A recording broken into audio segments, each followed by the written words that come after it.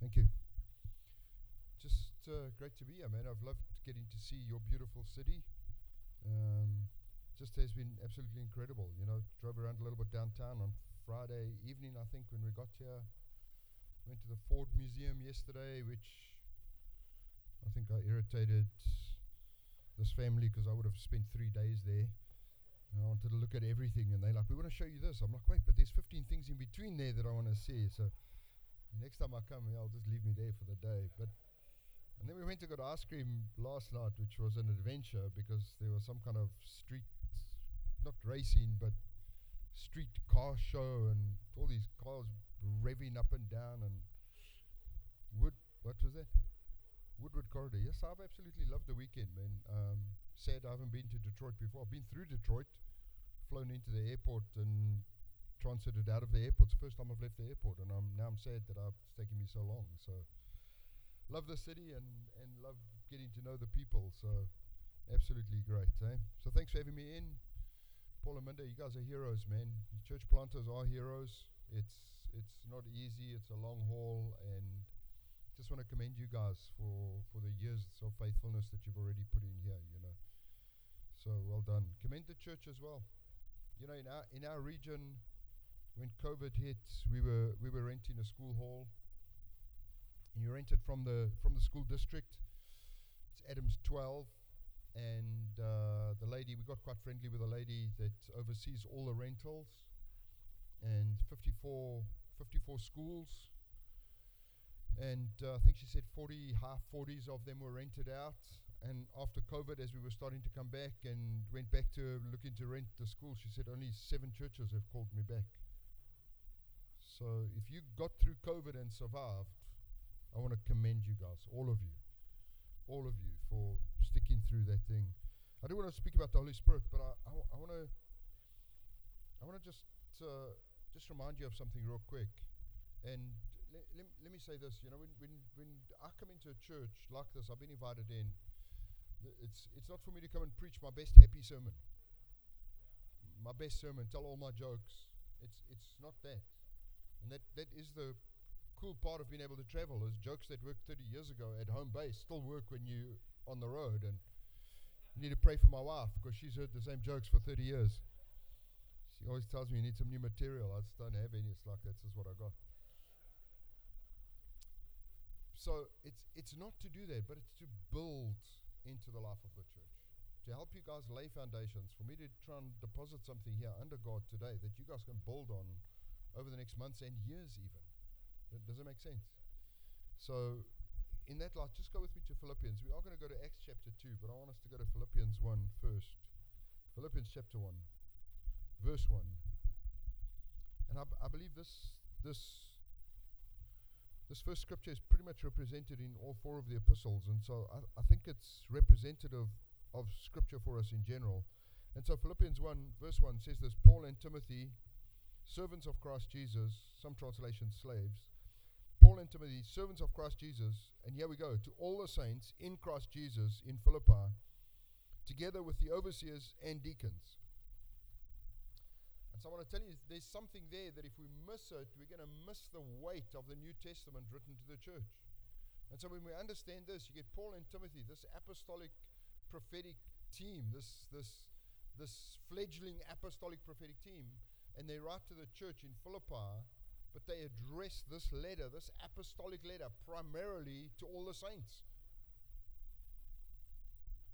Put up your hand if you're a saint this morning. If you're a believer, put up your hand. You're a saint. Saints are not dead Christians. Saints are believers.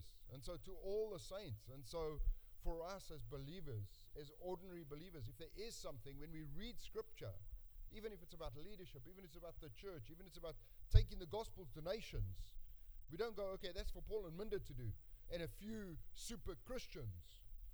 When we read scripture about those things, we've got to read these words in front of almost every scripture to all the saints. This is written to me.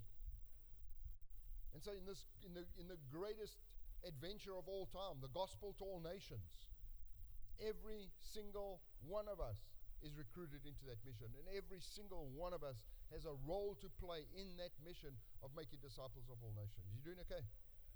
So we can't just skip over stuff and be like, oh, well, that's for the church leaders. That's for the apostolic team. That's for the young guys. That's for the old people. No, it's not. To all the saints. To all the saints. It's represented in all four of these epistles. In all four, this one's clear. To all the saints. I think it's Ephesians says, to the brothers in Ephesians. Like we're all brothers in Christ. It's written primarily to us. To the saints. Along with the overseers, the elders, and with the deacons. Doesn't negate church structure. Doesn't negate church leadership, but it puts a primary responsibility for the reading, understanding, and application of Scripture on all the saints. Are you doing okay? Okay, so let's go to Acts chapter 2. That was for free, no extra charge. Now we're starting now, yeah? At home they tease me, they say I preach by the calendar, not by the clock, but I'm going to try and be disciplined this morning. So here we go. Yes, do what you got to do. Acts chapter 2. So we're going to start, Paul references the day of Pentecost. And so Acts chapter 2 says this, when the day of Pentecost came, some translations say when the day of Pentecost had fully come. So I don't understand the difference. I don't. You know, if we're celebrating 4th of July, it's like, well, when the 4th of July had fully come, I mean, it seems like it's redundant. You know what I'm saying? So, but when the day of Pentecost had come. But just think about that. Now, as Paul said, in this time, Border City Church, every church should be aware of that, but I'm not preaching in every church, I'm preaching here with y'all this morning. Does that make sense? So, Border City Church, the day of Pentecost for y'all has fully come. You doing okay? They were all together in one place. Suddenly a sound like the blowing of a violent wind came from heaven and filled the whole house where they were sitting. They saw what seemed to be tongues of fire that separated and came to rest on each of them. All of them were filled with the Holy Spirit and began to speak in other tongues as the Spirit enabled them. Now they were staying in Jerusalem, God-fearing Jews from every nation under heaven. When they heard this sound, a crowd came together in bewilderment, because each one heard them speaking in his own language. Utterly amazed, they asked, are not all these men who are speaking Galileans? Then how is it that each of us hears them in his own native tongue? Parthians, Medes, Elamites, residents of Mesopotamia, Judea, Cappadocia, Pontus, Asia, Pythagoras, Pamphylia, Egypt, and parts of Libya near Cyrene, visitors from Rome, both Jews and converts to Judaism, Cretans and Arabs. We hear them declaring the wonders of God in our own tongue. Amazed and perplexed, they asked one another, what does this mean? Some, however, made fun of them and said, they've had too much wine. So the day of Pentecost is an Old Testament feast. And in the Old Testament, they celebrated Pentecost. What they were celebrating with the Pentecost feast was the beginning of the harvest. That's a cool thing to do, right? So I'm celebrating the end of the harvest. I'm celebrating the beginning of the harvest. I'm at this initiation point where I'm going to start gathering my harvest, where I'm going to start living with the fruit of my labor. At that point, I'm going to honor God with a feast. So I'm not honoring God for what he has done. I'm honoring God. And this in Pentecost is about honoring God. The Feast of Pentecost is about honoring God for what he's about to do. Honoring God for the provision he's about to bring in the harvest. You doing okay?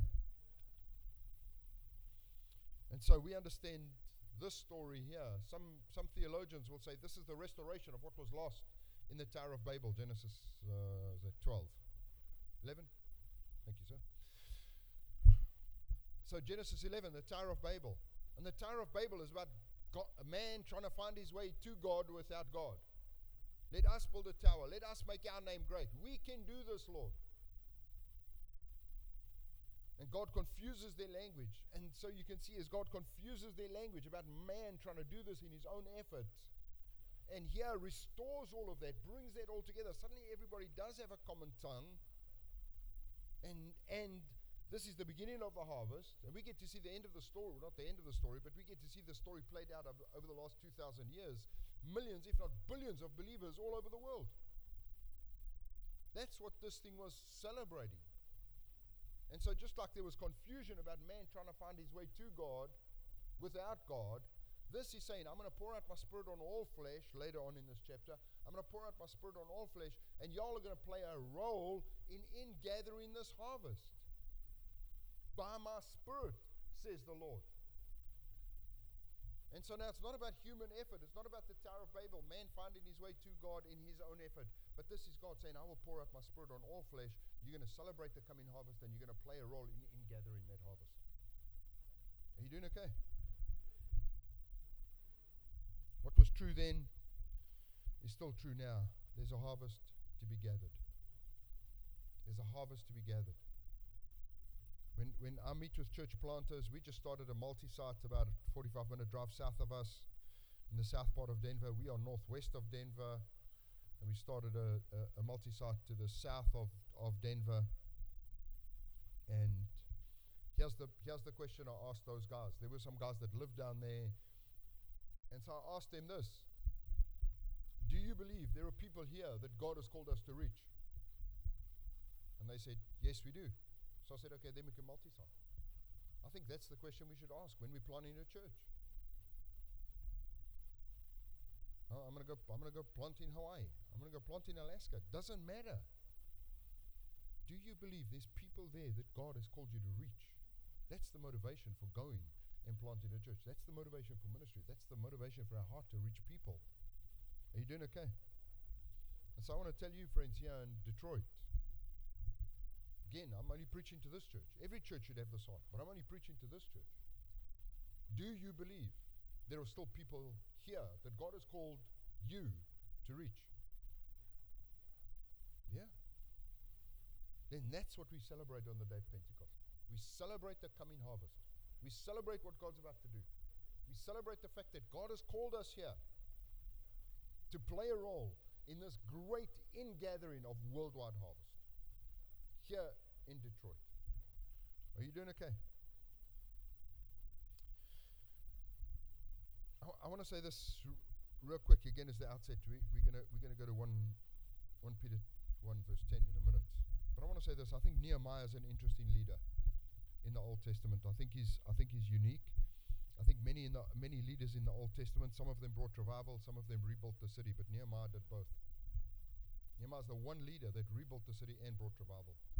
And so we look at the first 7 chapters of the book of Nehemiah, and it's all about rebuilding. And in verse 8, he brings revival by restoring the word of God. Yeah? Utterly unique, but I think there's a plan and a pattern there for us. That we are called to build. We're called to establish something here. I'm called to establish what God wants to do in Redemption City Church. Called to build it, establish it. But we're also called to bring revival by the Spirit. Are you doing okay? We build with the Word of God, but we revive by the Spirit of God. I asked on Friday, God stirred me on Friday night and going into Saturday morning about this thing. It's like, has there been any significant move of God in this area, this region? What are the key ministries that were here maybe at one time that have shut down? So God wants to do that again and again and again and again. And He wants to use all the saints. He wants to use His word, and He wants to empower by His Spirit. Are you doing okay? Build with the word, we revive by the Spirit. There's always this word-spirit debate. Which one is more important? Some inevitably throw out one for the other. Some churches in the Western world have become what they call practicing cessationists. Now, cessationist believes that the acts of the Holy Spirit ceased with the apostles. That's what that means. But some churches have become practicing cessationists. If you had to get in a discussion with the pastor and say, do you believe in the Holy Spirit? He would say, yeah, absolutely. Well, do you believe in this about the Holy Spirit? Do you believe this? Yes, absolutely. Would affirm all the theology of the Holy Spirit, but in their practice, the way they lead their church, the way they govern the church, in all of those practical outworkings, they are practical cessationists. They do all of those things. They would affirm their theology, but the way they do things is as if they were cessationists. Practical, practicing cessationists. Affirm the theology, but deny the acts of the Holy Spirit. You doing okay? I used this quick illustration yesterday. I'm not going to labor it again this morning. but used this quick illustration yesterday about an aeroplane, and it just is the best illustration. We've used it a ton. I'm an aircraft mechanic by trade, or was an aircraft mechanic by trade. And so this afternoon at about 4:45, is it? He told me what time I was flying out. I was 4:40. You see, I was a little bit offended by that he knew exactly what time I was trying to leave. So, just want to take me to the airport now. What's going on here? No, but when I get on that airplane in Detroit and it's taxiing down the runway, we use this with the word spirit debates. Like, which is more important, the word or the spirit? Well, let me ask you, when I'm on that airplane taxiing down the runway, which wing is more important, the left wing or the right wing? Because as an aircraft mechanic, I can promise you this, we're going to need both wings to get off the ground. And as an aircraft mechanic, let me promise you, we're going to need both wings all the way to Denver to maintain straight and level flight. And while we're on finals approach at DIA, we're going to need both wings to come to a safe landing. That's a picture of the church, friends.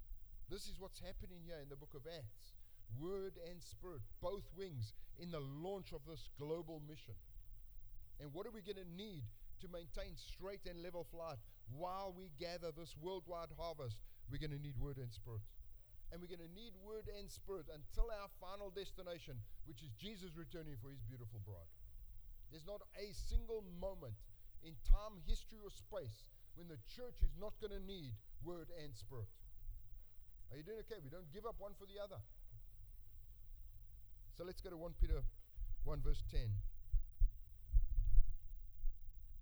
I'm watching my time here. 1 Peter 1 verse 10. You there? Concerning this salvation, the prophets who spoke of the grace that was to come searched intently and with the greatest of care, trying to find out the time and the circumstances to which the Spirit of Christ in them was pointing when he predicted the suffering of the Messiah and the glories that would follow. Verse 12, it was revealed to them that they were not serving themselves but you, when they spoke of the things that have now been told to you by those, listen carefully, by those who have preached the gospel to you by the Holy Spirit sent down from heaven.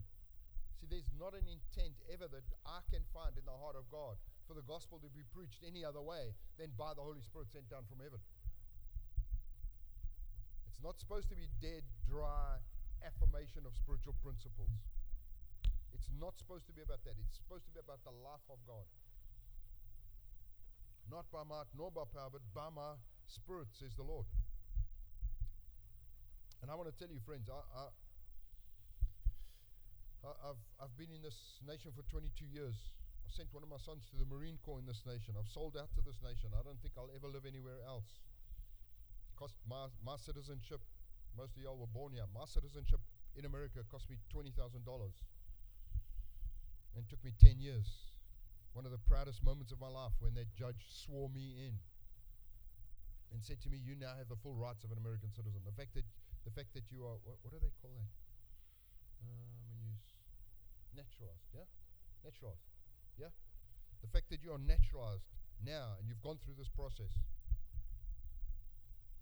means that you have the full rights of an American citizen. So I'm one of y'all. I don't sound like y'all, but I'm one of y'all. You know, I don't look like any of you either, but that's another story. But it was a very proud moment for me to be sworn in as an American citizen. But I want to tell you, friends, the thing that I believe the church needs to realize. Now, this is not a political talk, this is a Holy Spirit talk. But the thing that the church needs to realize is we need to stop looking to the people that got us in this mess to get us out of this mess. I don't care what your political party is. The answer to the challenges in this nation is the gospel preached again with power and anointing and authority. That's the answer to every ill, to every sin, to every part of brokenness in an individual's life or a nation's life. And what I've said in America is true in every nation. Every nation. I've traveled all over the world. I've been to China. I've been to India. I've been to India where they still practice legally, maybe not legally, but it's certainly not prosecuted, in India where they still practice bride burning. I think the gospel has something to say about that. Are you doing okay? So this is not an American thing, it's not a political thing, it's just this thing, that the answer to everything that ails man, everything that ails society, everything that ails a nation is the gospel preached again with power and anointing and authority. Who's going to do it? All the saints. Isn't that beautiful? How are we going to do it? By the Holy Spirit sent down from heaven. By the Holy Spirit sent down from heaven. The gospel breaks cycles of sin and unforgiveness. The gospel breaks generational cycles and curses. My father grew up with an alcoholic father who would come home at 3 o'clock in the morning, drag him out of bed and beat him with whatever he could put his hands on. My father left home when he was 12 years old. My dad wasn't an alcoholic, but there were some other challenges. I left home when I was 14. I got saved at the age of 25, and that cycle in my life was broken. You know who's glad about that? My wife and my children. They're glad that cycle of violence and abuse was broken when I gave my heart to the Lord. You're doing all right.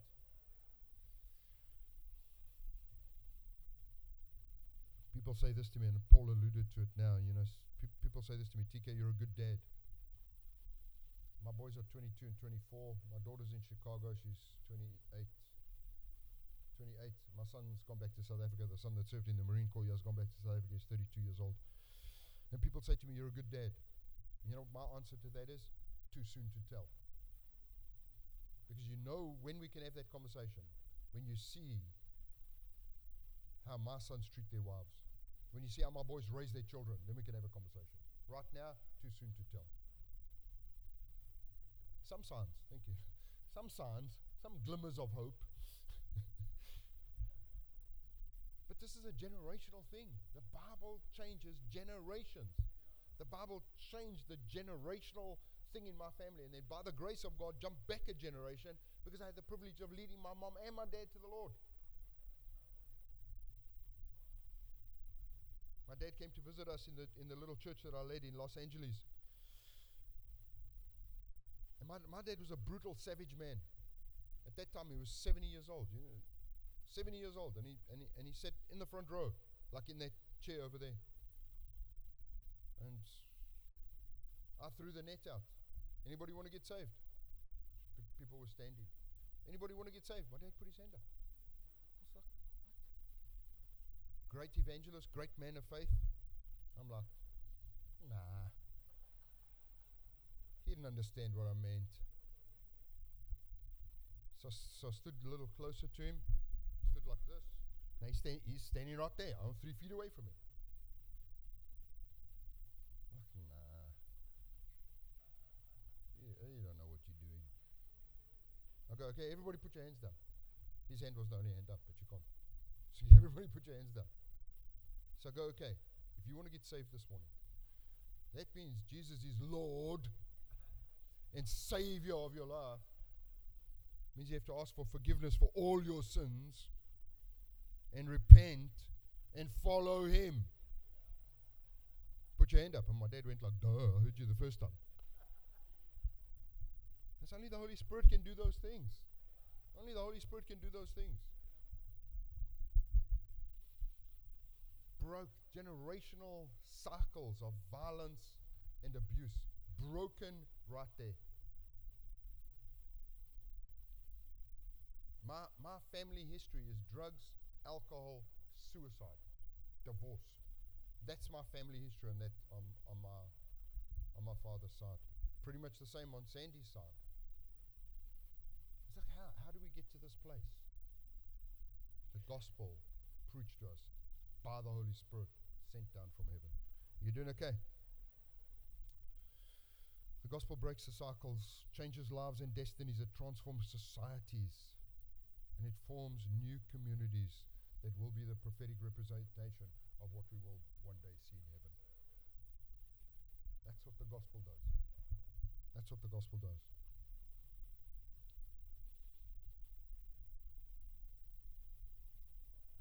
Let's do that. That's something worth giving our lives to. That's worth something giving our lives to. The gospel is real simple. 4 parts. I'm gonna help you share the gospel. Give you a little elevator speech. You can share this with somebody in the elevator. Just remember these 4 words: God, man, Jesus, response. That's the gospel. You doing okay? So if you share that, Jesus died for my sins is not the gospel, it's part of the gospel. You doing all right? God, man, Jesus, response. Are you doing okay? Here we go. God. That man, God created man in his image. God created man in his image. Put his breath in him and created him, the only part of creation, to have communion and fellowship with God.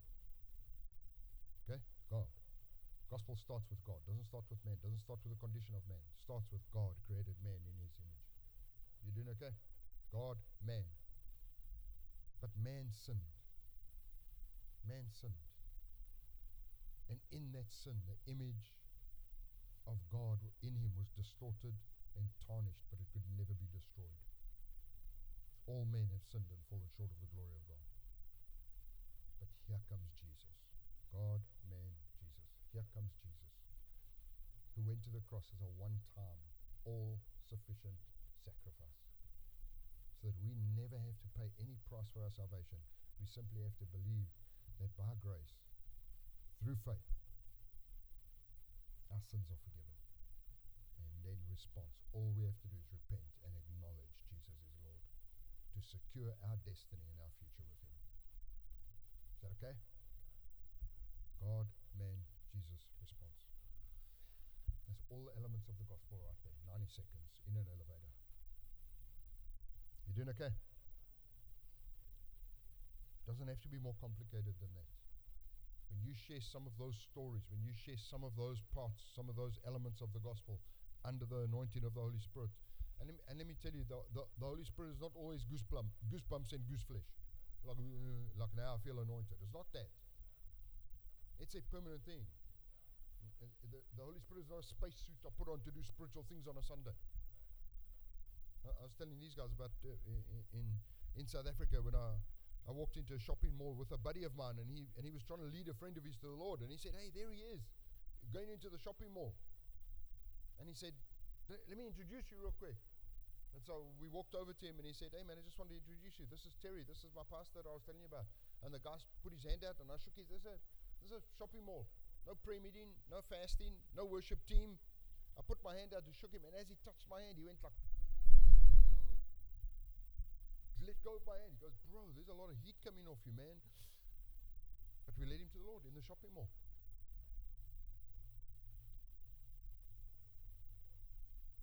We've got to get away. I'm so far off my notes.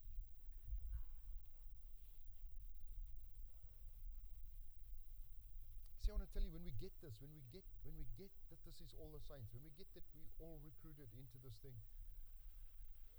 then we get the fact that there's a difference between visible and important. Because who's visible? Worship team, worship leader, preacher, visible. I use that word very, very specifically. Visible. But what's important? All the saints, empowered by the Holy Spirit.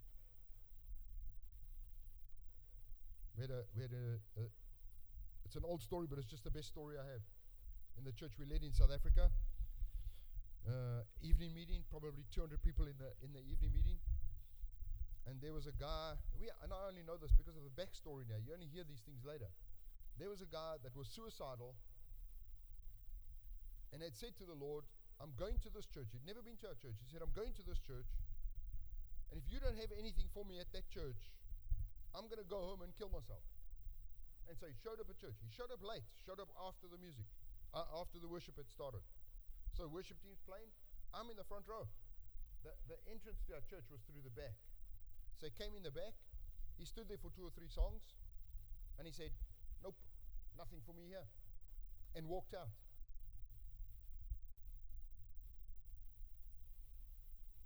And a guy, not a pastor, not a preacher, not a worship leader, not an elder, not a deacon, a guy in the life of the church, followed him out into the parking lot and said to him, "You okay, bro?" And he said, "No, going home to kill myself."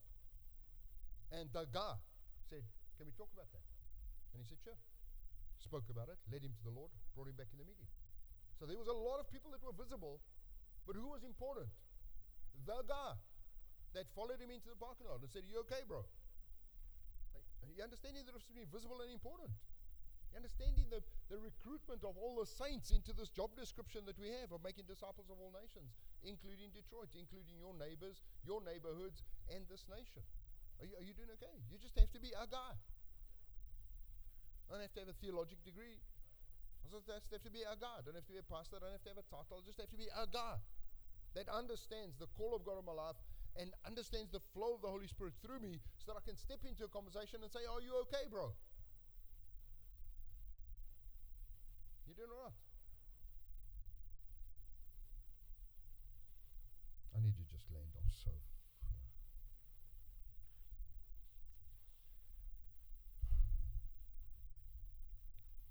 I told the guy, did I tell you guys about the lady with the heart condition? Did I tell you that yesterday in the training? Yeah. But it's such a story worth telling.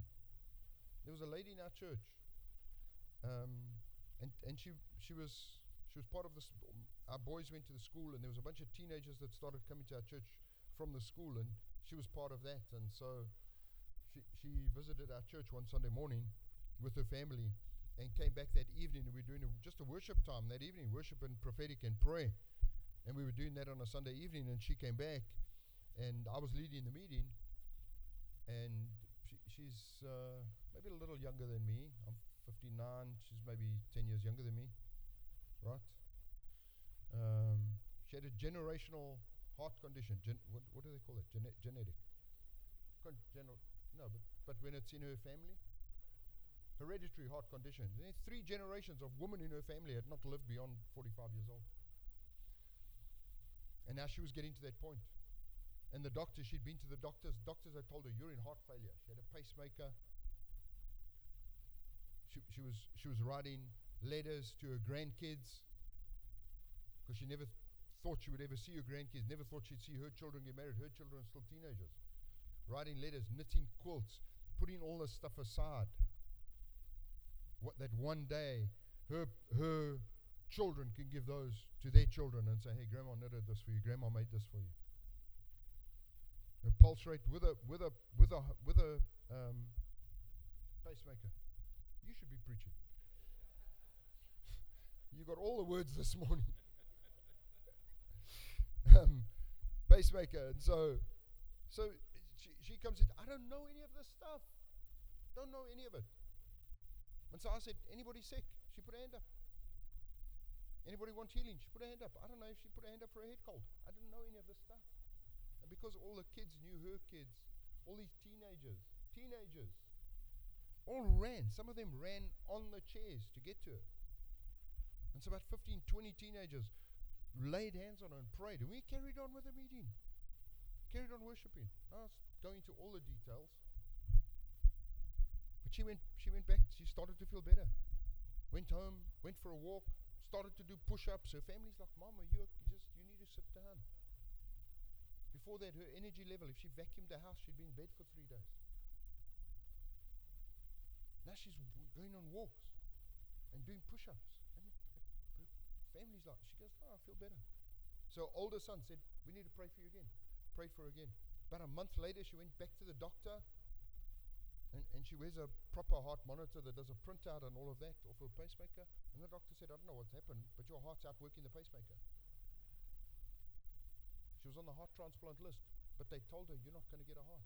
She's quite a small framed woman, your size frame, your age, very, very, very, very minuscule chance of you getting a heart.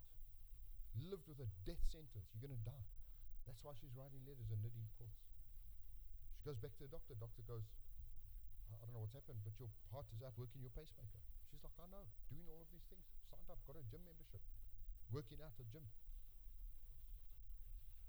She went back 2 months later, her next checkup, and the doctor said, "I have to take you off the heart transplant list. There's nothing wrong with your heart. You can't be on the heart transplant list if there's nothing wrong with your heart."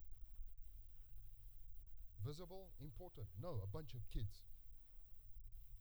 People leading worship, me leading the meeting, people sharing prophetic words.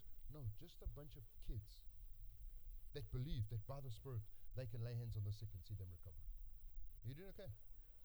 Okay, listen, Laurie is still in our church. We've shared this testimony. If you go look at, if you want to see the full testimony, I'll let you know where you can see the link.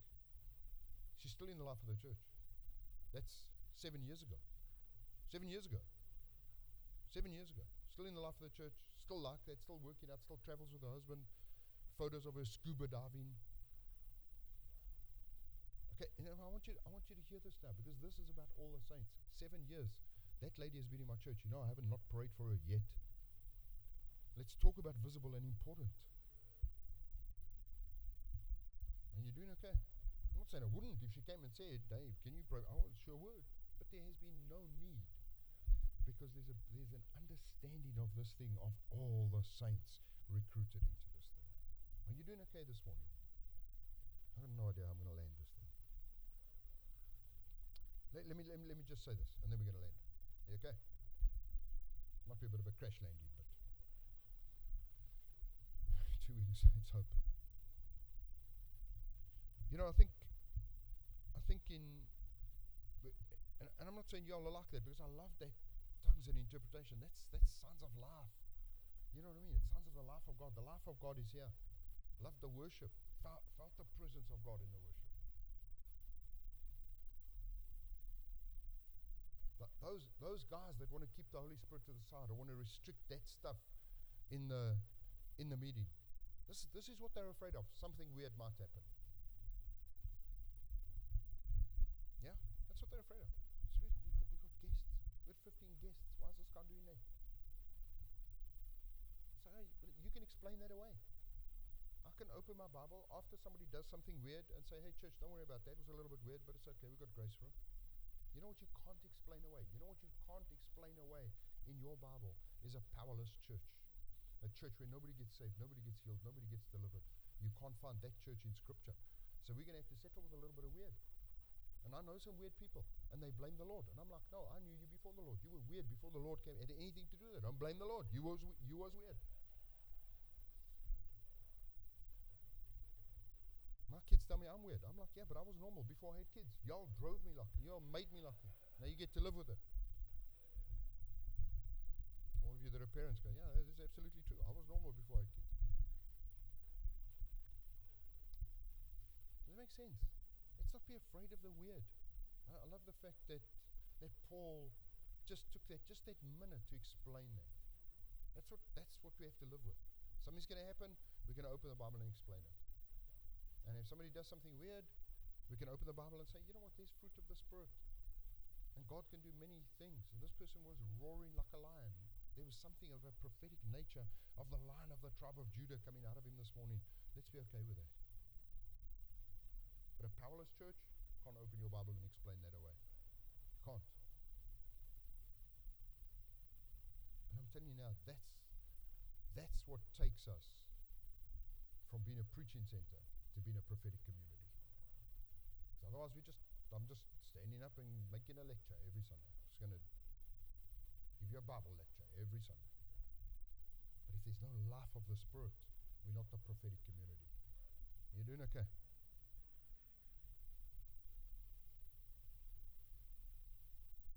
Last text, and we're done here. Galatians 5. I don't think I preached 10% of my notes.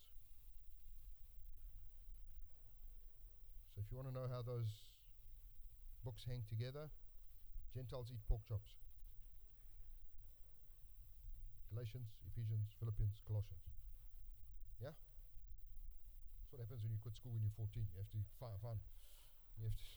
Y'all better stay in school, bro. Matthew, Mark, Luke, and John, hold the horse while I get on. That's how you remember those books, yeah?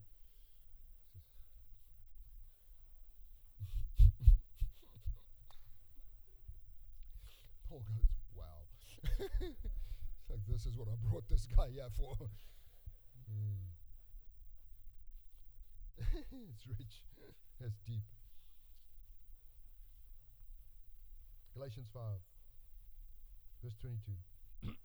But the fruit of the Spirit is love, joy, peace, patience, kindness, goodness, faithfulness, gentleness, self-control. Against such thing there is no law. Those who belong to Christ have crucified the sinful nature with its passions and desires. Here we go, verse 25. Since we live by the Spirit, let us keep in step with the Spirit. Let us not become conceited, provoking, envying one another. We live by the Spirit, we keep in step with the Spirit, right? These things are so easy. So, I did 6 years in the military, and in boot camp, the instructors are just yelling at you, and they just yell at you, and they're looking for automated response, right? And they drill you for hours, and you walking up and down in a platoon. You're walking up and down, and maybe in a circle, and then that's it. I thought that was the Lord breaking into us. So anyway, so